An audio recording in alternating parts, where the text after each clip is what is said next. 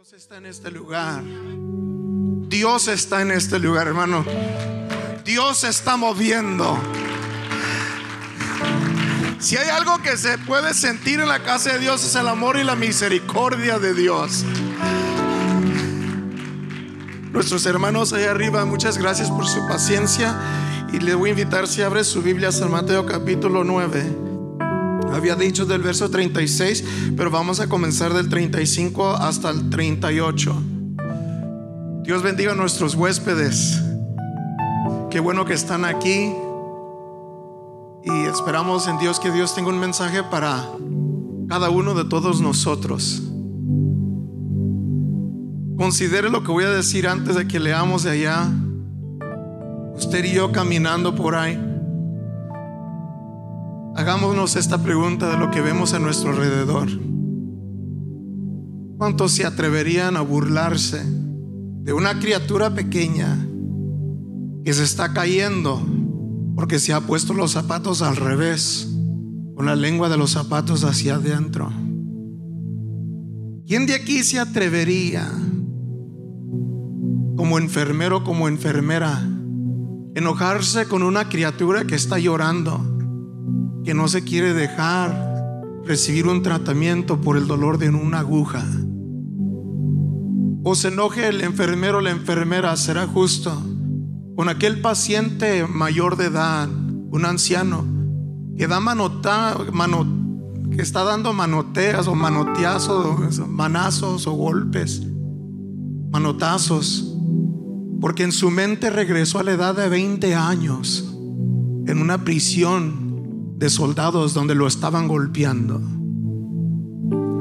¿Qué sintiera usted al ver dos jóvenes muchachos burlarse de un hombre ciego, diciéndole sigue, sigue, habiendo un hoyo de lodo por delante de él? ¿Qué sintiera usted? ¿Pudiera usted comer un banquete con una niña flaquita con sus costillas casi saliendo de su cuerpo? Leamos lo que dice la Biblia. Dice así: recorría Jesús todas las ciudades y aldeas, enseñando en las sinagogas de ellos y predicando el evangelio del reino y sanando toda enfermedad y toda dolencia en el pueblo. Y al ver las multitudes tuvo compasión de ellas, porque estaban desamparadas y dispersas como ovejas que no tienen pastor. Entonces dijo a sus discípulos: a la verdad la mies es mucha, mas los obreros pocos. Rogad pues al Señor de la mies que envíe obreros a su mies. Que envíe obreros a su mies. Señor Jesús, hoy en este día, Padre, no hay nada más importante que escuchar de tu palabra, Señor. Y no nomás escucharla, sino creerla, aceptarla y vivirla, Padre celestial. Y por eso ahora, Padre, nos encomendamos en tus manos, para que seas tú quien trates con nosotros, Señor, y con nosotros, indicando los que ya hemos conocido tu palabra y nuestros huéspedes que quizás están apenas conociéndote. Señor, pedimos que tú hables a nuestro ser, espíritu, alma y cuerpo. Retira de aquí, Señor, todo lo que quiera perturbar nuestra mente, desviarnos, Señor. Quizás un problema que quiere afligir, Señor, a tu iglesia, a tus hijos, Señor, a las almas que han venido a este lugar. Y permite, Señor, que el poder de Dios, Señor, llene este lugar de rincón a rincón, Señor, desde el altar hacia allá atrás, desde el piso hasta el cielo. Sea tu presencia que llene este lugar, Padre. Te lo pedimos, Señor. No te podemos ver, pero yo sé que estás aquí. Y no te puedo tocar, pero yo he vivido, Señor, algo de tiempo para saber que tú eres Dios fiel y verdadero, y tú estás aquí, Padre. Y a ti te damos honra y gloria. Háblanos, Señor, te pido en el nombre de Jesucristo. Amén. Gloria a Dios. Pueden tomar sus lugares, toda la congregación, en Voy a pedir que en unos 20 minutos nuestro hermano del teclado se acerque para que queremos aprovechar el tiempo. Y porque hay una criatura que va a nacer en el reino de Dios. Cuando yo era más joven y nació nuestra primera hija, Abigail, me decía ella, dime una historia. Dime una historia, y sacaba una Biblia grande que tenía, podemos decir, cuadros, imágenes de cuadros que otros artistas en un tiempo habían ellos con pinturas formado o habían hecho ellos, y uno de ellos fue de un hombre que sabíamos que en esta Biblia representaba a Jonás saliendo y corriendo como que se estaba huyendo de la boca de un pez grande. Le contaba a ella la historia y cambiaba las voces para que ella pudiera pues asimilar un diferente personaje de Dios hablando a Jonás, Jonás quizás reclamando, yéndose, y el pez viniendo y tragándose a este hombre, o comiéndose, o no comiéndose, pero pudiendo invocar a este hombre profeta de Dios. Y cuando nosotros hablamos de la historia de Jonás, la mayoría de nosotros vamos a enfocarnos en aquel hombre que cuando se lo avientan o lo echan al mar, y es ahora invocado y está en el vientre o dentro de aquel monstruo marino, que en 3 días y 3 noches ahí está, y que ya después sale, y ahí se acabó la historia. Pero ese no es el punto del libro de Jonás. Cuando nosotros estamos poniendo atención y sabemos que hemos tomado el punto de partida de San Mateo capítulo 9, de los versos 35 en adelante, cuando nosotros consideramos el libro de Jonás, estamos hablando de un hombre que vivió en un tiempo de guerra, un hombre que vivió en un tiempo de desagrado para muchos de los del pueblo de Israel. Estamos hablando también de una ciudad. Cuando consideramos todo esto que estamos viendo, y vamos a ir a Jonás capítulo 1, si usted tiene su Biblia y me puede seguir, vamos a ir a Jonás capítulo 1, el libro considerado de los profetas menores. Jonás capítulo 1 dice: vino palabra de Jehová, de Dios mismo, a Jonás, hijo de Amitai. Bueno, tiene acento en la I, Amitai, algo así, diciendo, los que saben español saben lo que estoy diciendo del acento que le faltaría ahí. Amitai, diciendo, el próximo verso: levántate, Jonás, levántate y ve a Nínive, aquella gran ciudad. Vas a ir con un propósito y pregona, declara en voz alta, haz saber lo que ahora parece es un secreto, hazle saber a ellos públicamente en voz alta. Anúnciales contra esa ciudad, diles, habla contra ellos, porque ha subido su maldad delante de mí. Así había dicho Jehová. Lo que estamos considerando, considere usted esto. Dios mismo estaba hablando a Jonás, un hombre igual que usted y yo. Un hombre que tenía sus padres, su tierra, que tenía sus experiencias agradables y desagradables en su vida. Un hombre que recibió un llamamiento, una tarea, un trabajo, un ministerio de parte de Dios, de ser un profeta de Dios, de ser uno que iba y decía, así ha dicho el Señor. Un hombre que aún los reyes tenían sabiduría para tener temor de los profetas de Dios. Un hombre que Dios mismo había seleccionado de tantos hombres para representar la voz de Dios y para comunicar al ser humano a través de un hombre a toda la humanidad que Dios estaba hablando un mensaje específico, un mensaje relevante, algo de un anuncio de algo que iba a venir, o palabra profética. Simple y sencillamente así ha dicho Dios. Cuando leemos ahora en el libro de Jonás, hay cosas que han sucedido en la vida de Jonás, las cuales la Biblia no necesariamente nos dice cuáles han sido, pero vemos la actitud de Jonás. Diga actitud.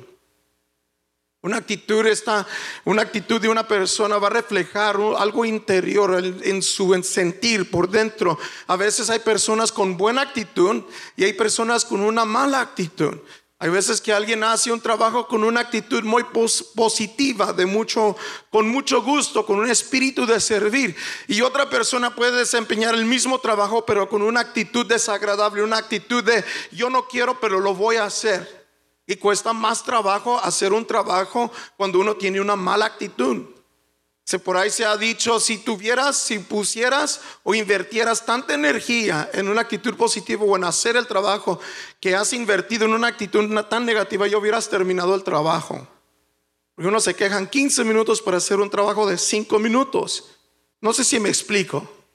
Yo fui joven, tuve que barrer la cocina, mapear y todo eso, y a veces me quejaba yo de muchacho. Pero tenemos que ver la actitud de este hombre Jonás. ¿Por qué tiene esta actitud? Levántate, dice Dios a él, y ve a Nínive. Nínive era una ciudad grande. Dios mismo dice aquella gran ciudad en el verso número 2.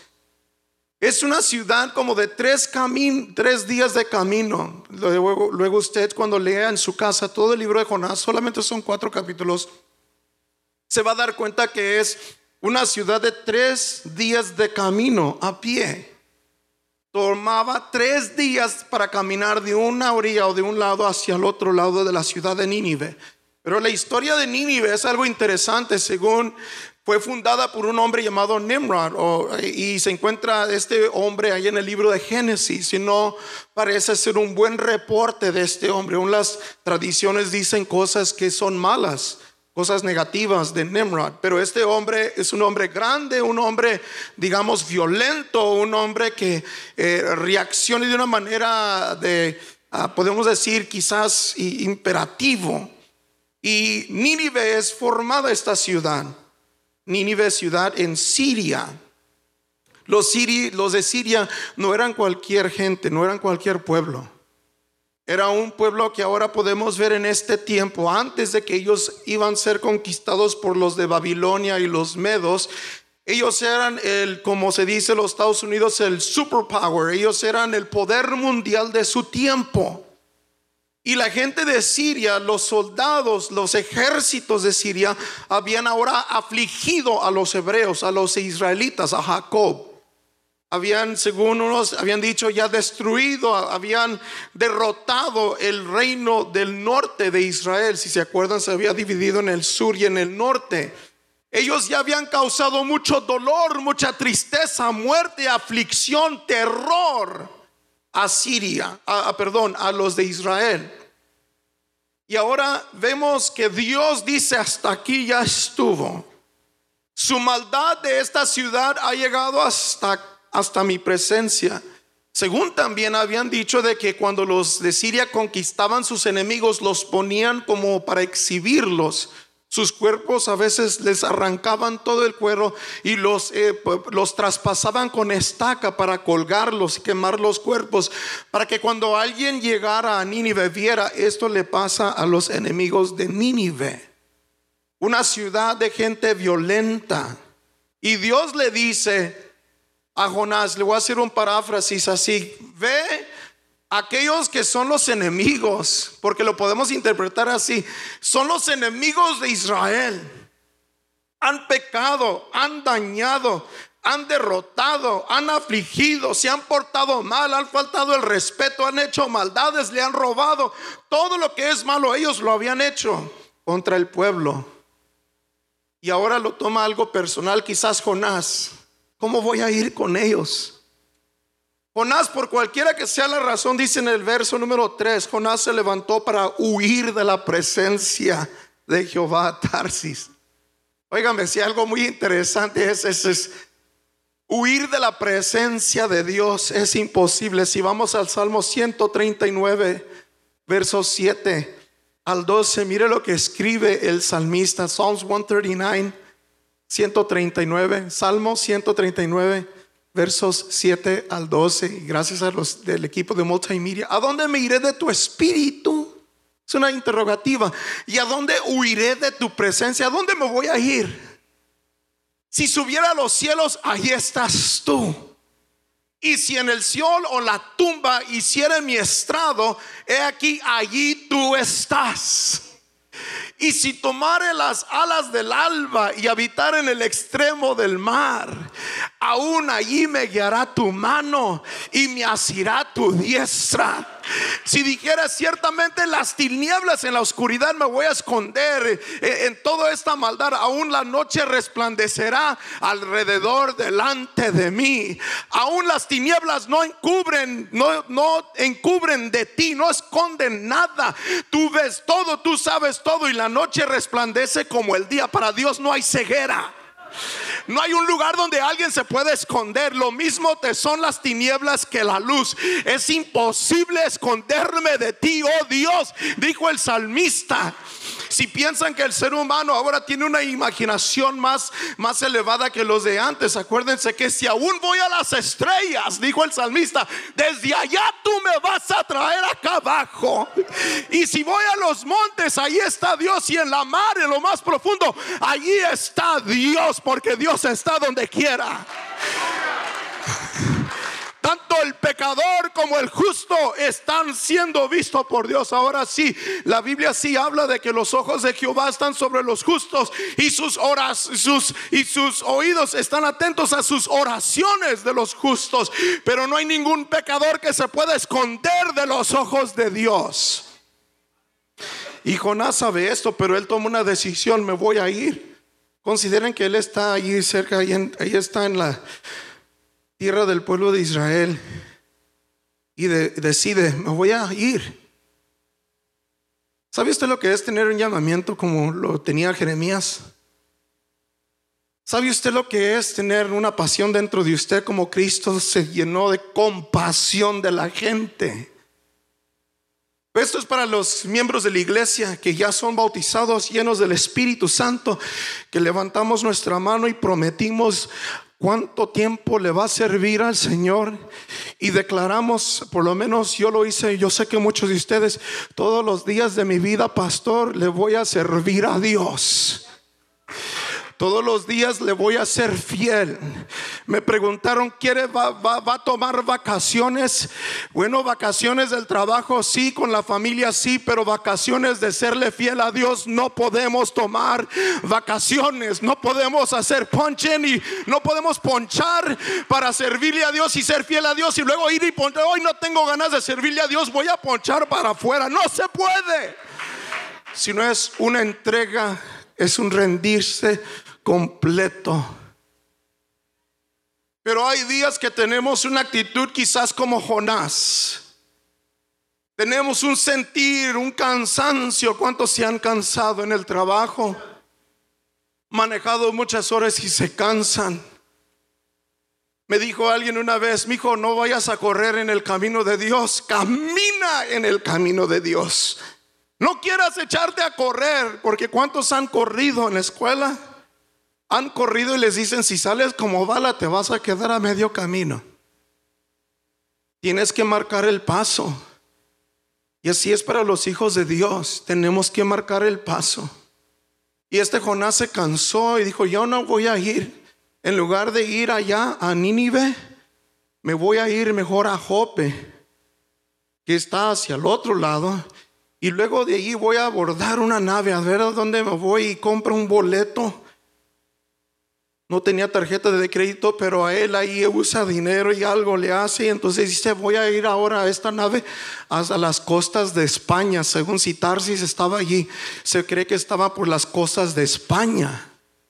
Entonces iba a cruzar todo el mar Mediterráneo, Mediterranean Sea, que según es algo tibio, es algo diferente, esas aguas, considerando, y cambia el clima de ese ambiente.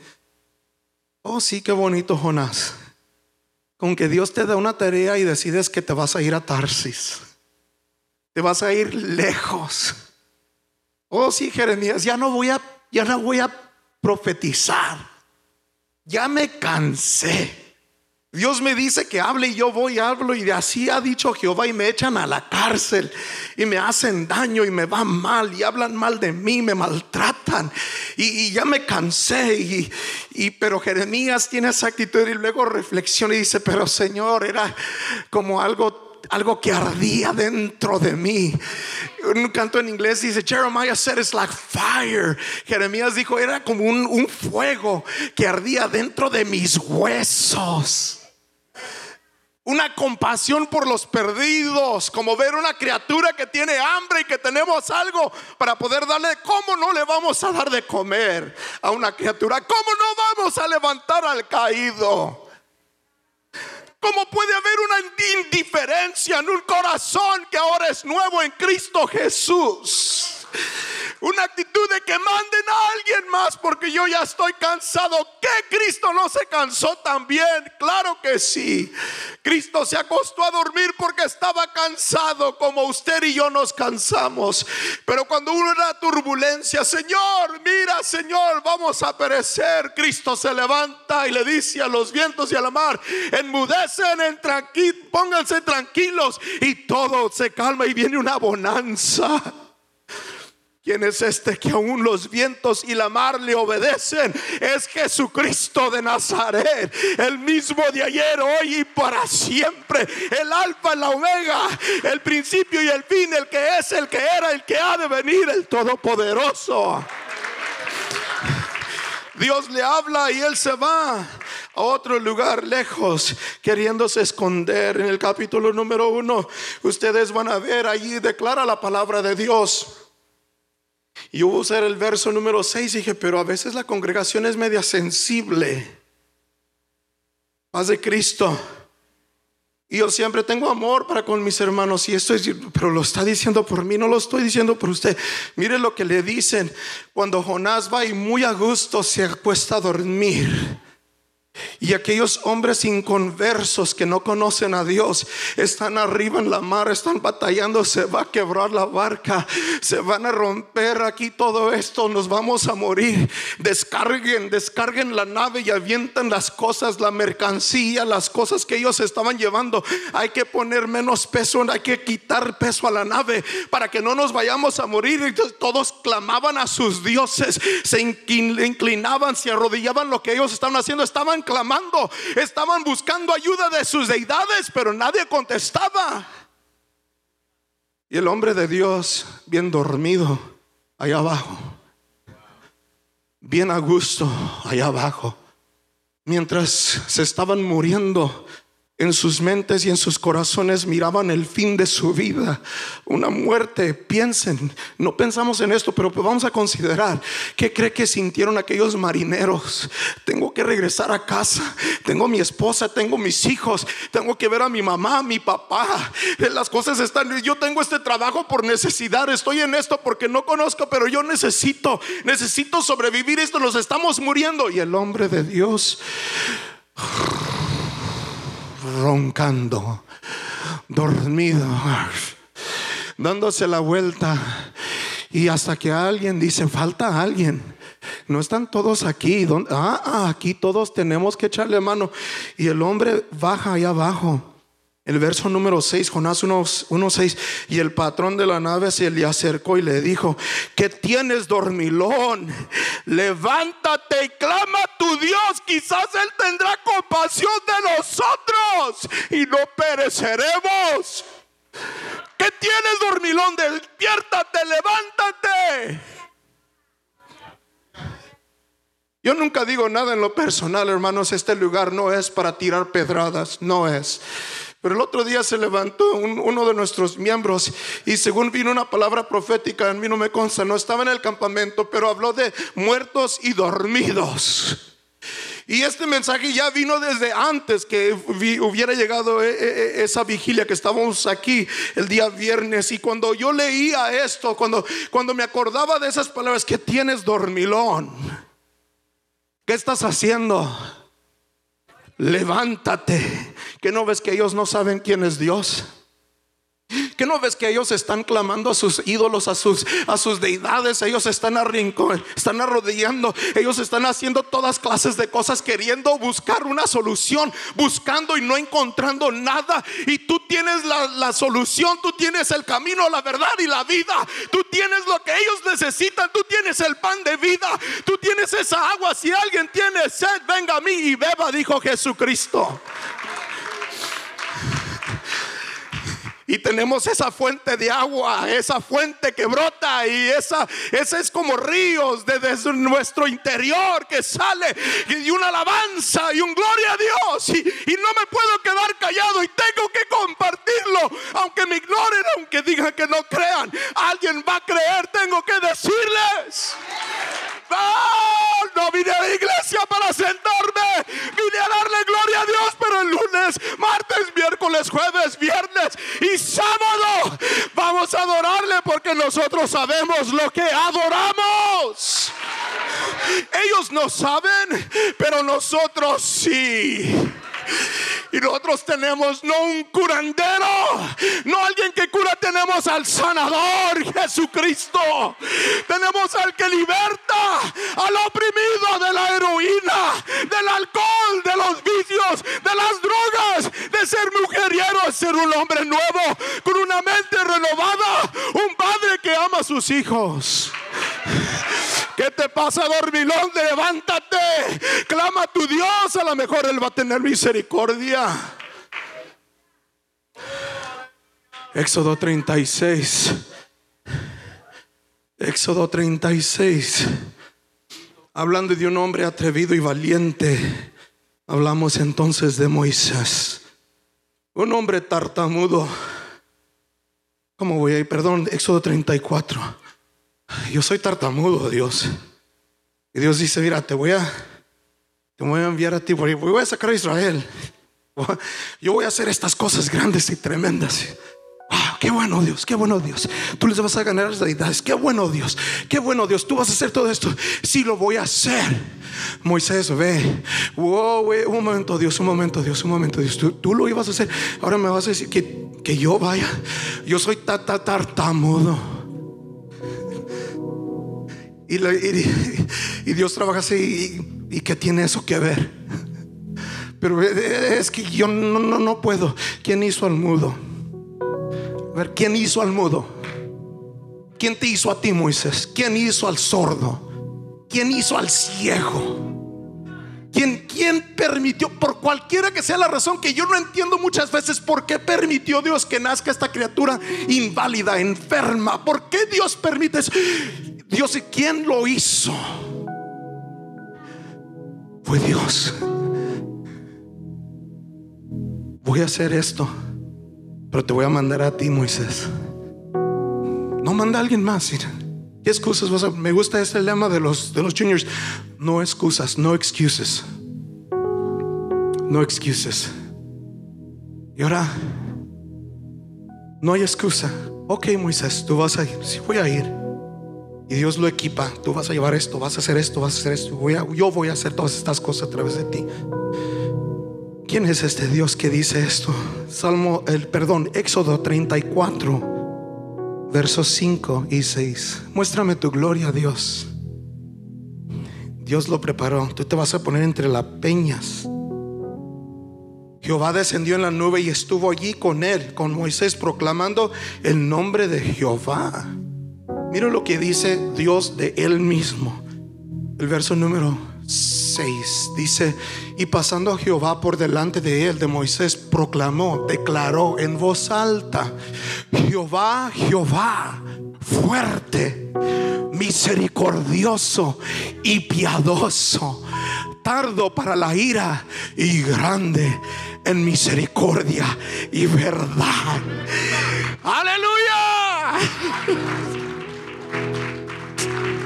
Fuerte, misericordioso, que cuando viene él merecen el castigo. Y aquellos hombres están en esa nave y van a morir. Jonás dice: yo tengo la culpa, yo fui desobediente, échenme a la mar. Y ellos dicen: no, ellos sabemos. Y ellos tenían que haber sabido, porque tuvieron temor de Jehová. Y ellos clamaron, oraron al verdadero Dios: Señor, que no sea su sangre sobre nosotros. Y lo aventaron. Y el Dios de misericordia, cuando está todo el caos y todo el desorden y todo eso, viene la paz y hay vida. Por 3 días y 3 noches está aquel hombre en el vientre, dentro del interior de aquel pez grande, está él arrepentido, orando a Dios, declarando la grandeza de Dios, hasta que Dios ahora ve, es tiempo. Es tiempo, voy a tratar ahora con él. Mateo capítulo 12, nomás para reforzar lo que dice la Biblia, capítulo 12, Mateo 12, verso 40. Miren lo que dice la Biblia. Porque como estuvo Jonás en el vientre del gran pez 3 días y 3 noches, así estará el Hijo del Hombre en el corazón de la tierra 3 días y 3 noches.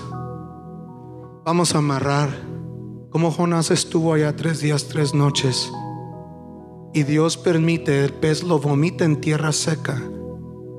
Jonás ahora le habla segunda chance, si quieres oírlo así. Te voy a dar una chance más, one more chance. Por segunda vez le habla a Dios: Jonás, levántate y ve a Nínive, proclama contra ella, dile que en 40 días voy a destruir Nínive. Aquel hombre va y entra, y es un día de camino para entrar a Nínive. Y entrando a Nínive comienza a pregonar, a declarar, a anunciar: de aquí en 40 días Jehová va a destruir a todo Nínive. Todo el pecado que han hecho, les comienza a decir, les comienza a predicar. La Biblia enseña que cuando se dan cuenta, los hombres van escuchando, dicen: ya no, vamos a cambiar, vamos a en este momento vamos a proclamar ayuno, y nos vamos a vestir de silicio, como digamos sacos de papa, ese material que es rasposo, que es incómodo, y se ponen ceniza y están declarando, están mostrando su arrepentimiento. Y no vamos a comer y no vamos a beber, para que a ver si Dios tiene misericordia, declara el rey. Y Jonás está esperando. Jonás tiene esa actitud: ya ves, como no pasa nada. Ya ves, Dios, ya sabía desde que me habías dicho que viniera aquí. Ya sabía. Nuestros enemigos aquí, ellos, ya sabía que no ibas a hacer nada. No es que Dios no iba a hacer nada, Dios los iba a destruir. Oiga esto: Dios los iba a destruir. Dios iba a traer muerte a todos los de Nínive, hombres, mujeres, niños, vacas, todo lo que tenían. Al rey de Siria, de Nínive, los iba a destruir. Pero Dios es Dios misericordioso. Yo les aseguro otra cosa también: si Dios se hubiera querido, mira, Jonás, no quieres, voy a mandar a alguien más y ya, porque yo voy a tener misericordia, yo quiero tener misericordia, yo quiero hablarles a ellos, y si tú no vas, voy a mandar a alguien más. Y ahí se hubiera podrido en el vientre de aquel pez Jonás, por ser desobediente. Pero cuando está predicando y anunciando y todos se arrepienten, Dios detiene su ira. Y está haciendo mucho calor. Aquellas áreas, ustedes saben cómo son, muy áridas, calientes. Y está este hombre ahora siendo atormentado. Dice en inglés heat stroke. Está haciendo tanto calor, se está deshidratando. Está allí, está queriendo todavía a ver si Dios los destruye.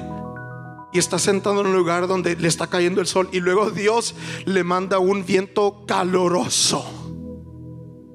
Y viene el viento y lo está atormentando. Jonás, Dios prepara una calabacera que crece y cubre la cabeza de Jonás.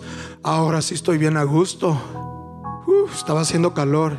Y luego Dios el siguiente día manda un gusano. Pues han tenido una planta y un árbol, y de repente algo le está pasando. Hermano me enseñó, hermano Gutiérrez, cuando empiezan a hacer unos hoyitos, unos beetles, y sale el sap, sale como la miel, se muere el árbol. Ya cuando usted ve eso, ya es quizás ya tarde, y se empieza a secar el árbol. Y luego vienen los vientos y las lluvias, y se caen los árboles. Dios le habla a un gusano: ahora tú cómete esa calabacera, mátala. Y el gusano sí fue obediente. haber sido un gusano gordito. Estaba come la calabacera. Y ahora, Sol, tú haz tu trabajo. Y el sol seca la calabacera. Viento sopla y ahí se está muriendo y se desmaya cada rato. Y cada vez en cuando Jonás se pone a orar. Dios, ya ves. Mira, Jonás, ¿tanto te duele la calabacera? ¿Tanto te dolió esta planta? Tú ni la plantaste, ni la hiciste crecer. Nada hiciste, Jonás. ¿No te duele, Jonás? Mira, aquí hay 120,000 hombres y hay animales que no saben discernir entre su mano derecha y su mano izquierda. Lo ofenden a usted muchas veces porque no saben lo que están diciendo. ¿Qué no lo dijo Jesús? Perdónales, mi Padre, porque no saben lo que dicen. ¿Qué no lo dijo Esteban cuando lo estaban matando a pedradas y lo golpeaban, lo estaban descalabrando y estaba brotando la sangre? El primer mártir de la Biblia. ¿Y qué no dice Esteban? Perdónales, mi Padre, porque no saben lo que hacen. ¿Por qué te tiran manotazos cuando les quieres hablar del ayuno, del perdón de Dios, de la misericordia de Dios? Hombres y mujeres que están dolidos, no me hables de Dios. Porque si Dios fuera real, ¿por qué pasa esto y esto y esto? Ellos no saben. Están dolidos, están enfermos, están heridos. Y nosotros tenemos que entender que Dios nunca nos llamó para que ellos se conviertan. Nos llamó para darles la palabra. Yo quiero que se conviertan. Yo quiero que sean salvos. Yo quiero que nazcan en el reino de Dios. Y no solamente que nazcan. Estamos hablando de eso con una líder de un grupo de amistad. Tiene más de un grupo. Y cuando están criaturas tan chiquitas, tan chiquitos, vamos a alimentarle comida sólida, pero un poco, primero como debe ser, y siempre comida saludable. Porque si se tarda, una familia entera anda criando un hijo. Esta es una familia grande para ministrarle y servirle a los recién nacidos. Nadie dijo amén, pero ese es nuestro trabajo. No te enojes, no se enoje cuando lo rechacen. Samuel, a ti no te están rechazando, me están rechazando a mí. A mí me están rechazando. ¿De qué quiere salvar Cristo ahora al pecador? Así como Jonás estuvo 3 días y 3 noches, Cristo Jesús fue crucificado en una cruz, un madero, como señal de un tipo de maldición. Fue colgado en un madero, fue golpeado, fue azotado, fue escupido, fue abofeteado, fue burlado. A ver, tú que eres el rey de los judíos, a ver, póngale color de púrpura aquí sus vestidos reales. A ver, un rey, pues una corona, póngale una corona, y le ponen una corona de espinos. Y luego cuando hacen la cruz le ponen, a ver, eres un rey, pues aquí póngale INRI, Jesús, rey de los judíos. Ahí está el rey de los judíos burlándose del rey de gloria. Alzad, oh puertas, vuestras cabezas, y alzaos vosotras puertas eternas, y entrará el Rey de Gloria. ¿Quién es este Rey de Gloria? Jehová el fuerte y valiente, Jehová el poderoso en batalla. Él es el Rey de Gloria. Alzad, oh puertas, vuestras cabezas, y alzaos vosotras puertas eternas, y entrará el Rey de Gloria. ¿Quién es este Rey de Gloria? Jehová de los ejércitos. Él es el Rey de Gloria. Y ahora el Rey de Gloria, Jesucristo mismo, por 3 días y 3 noches que estuvo muerto, estuvo en esa tumba. Comienza a palpitar su corazón, se levanta de entre los muertos para ser primicia de la resurrección, y llevó todas nuestras enfermedades, todos nuestros pecados, para traer vida a nosotros y el perdón de pecados, para que usted no tenga que morir en su alma, sino que su alma tenga vida eterna en Cristo Jesús. Y ahora no somos Jonás que vamos y diciendo que Dios, Jehová, va a destruir a Nínive, pero sí somos aquellos que vamos y proclamamos y pregonamos y anunciamos y predicamos: Jesucristo sana y salva, Jesucristo te ama, Jesucristo quiere darte una vida nueva, Jesucristo está aquí listo para perdonarte, Jesucristo perdona todos los pecados, Jesucristo perdona a aquel que golpeó a su esposa, Jehová perdona a aquel, Jesucristo perdona a aquel que fue infiel a su esposa, a la mujer infiel. Todo ello Jesucristo. No me digas que hay algo más grande que Dios y que el poder del perdón de Dios. No lo hay. Nadie es mayor que Jesucristo. Nada es mayor que Jesucristo. ¿Será posible, hermano, que Cristo me vaya a perdonar? Sí, lo va a perdonar, porque Él no es hombre para que mienta, ni hijo de hombre para que se arrepienta. Él lo dijo, Él lo va a hacer. Le invito a que se ponga de pie en este momento. Cristo está listo para salvar y para perdonar. Pero hay algo de Cristo Jesús, que Él es un caballero. Él no hace nada a la fuerza. Él dijo: venir a mí, dio una invitación. Nunca rechazó a alguien que se acercara a Él. Si era una mujer gentil con una hija enferma, un hombre con una niña de 12 años que se estaba muriendo, una mujer inmunda por flujo de sangre, un hombre desnudo que dormía en cementerios o en tumbas, sucio, apestoso, endemoniado.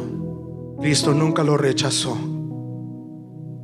Pudiéramos aprender mucho de Cristo al ver a aquellos que están tirados en las calles y nos desesperamos: Señor, pero ¿qué hacemos?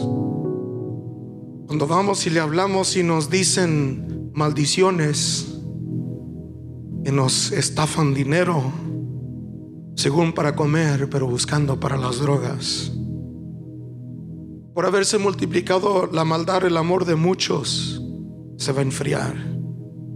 Pero nosotros no podemos dejar ser la sal de la tierra.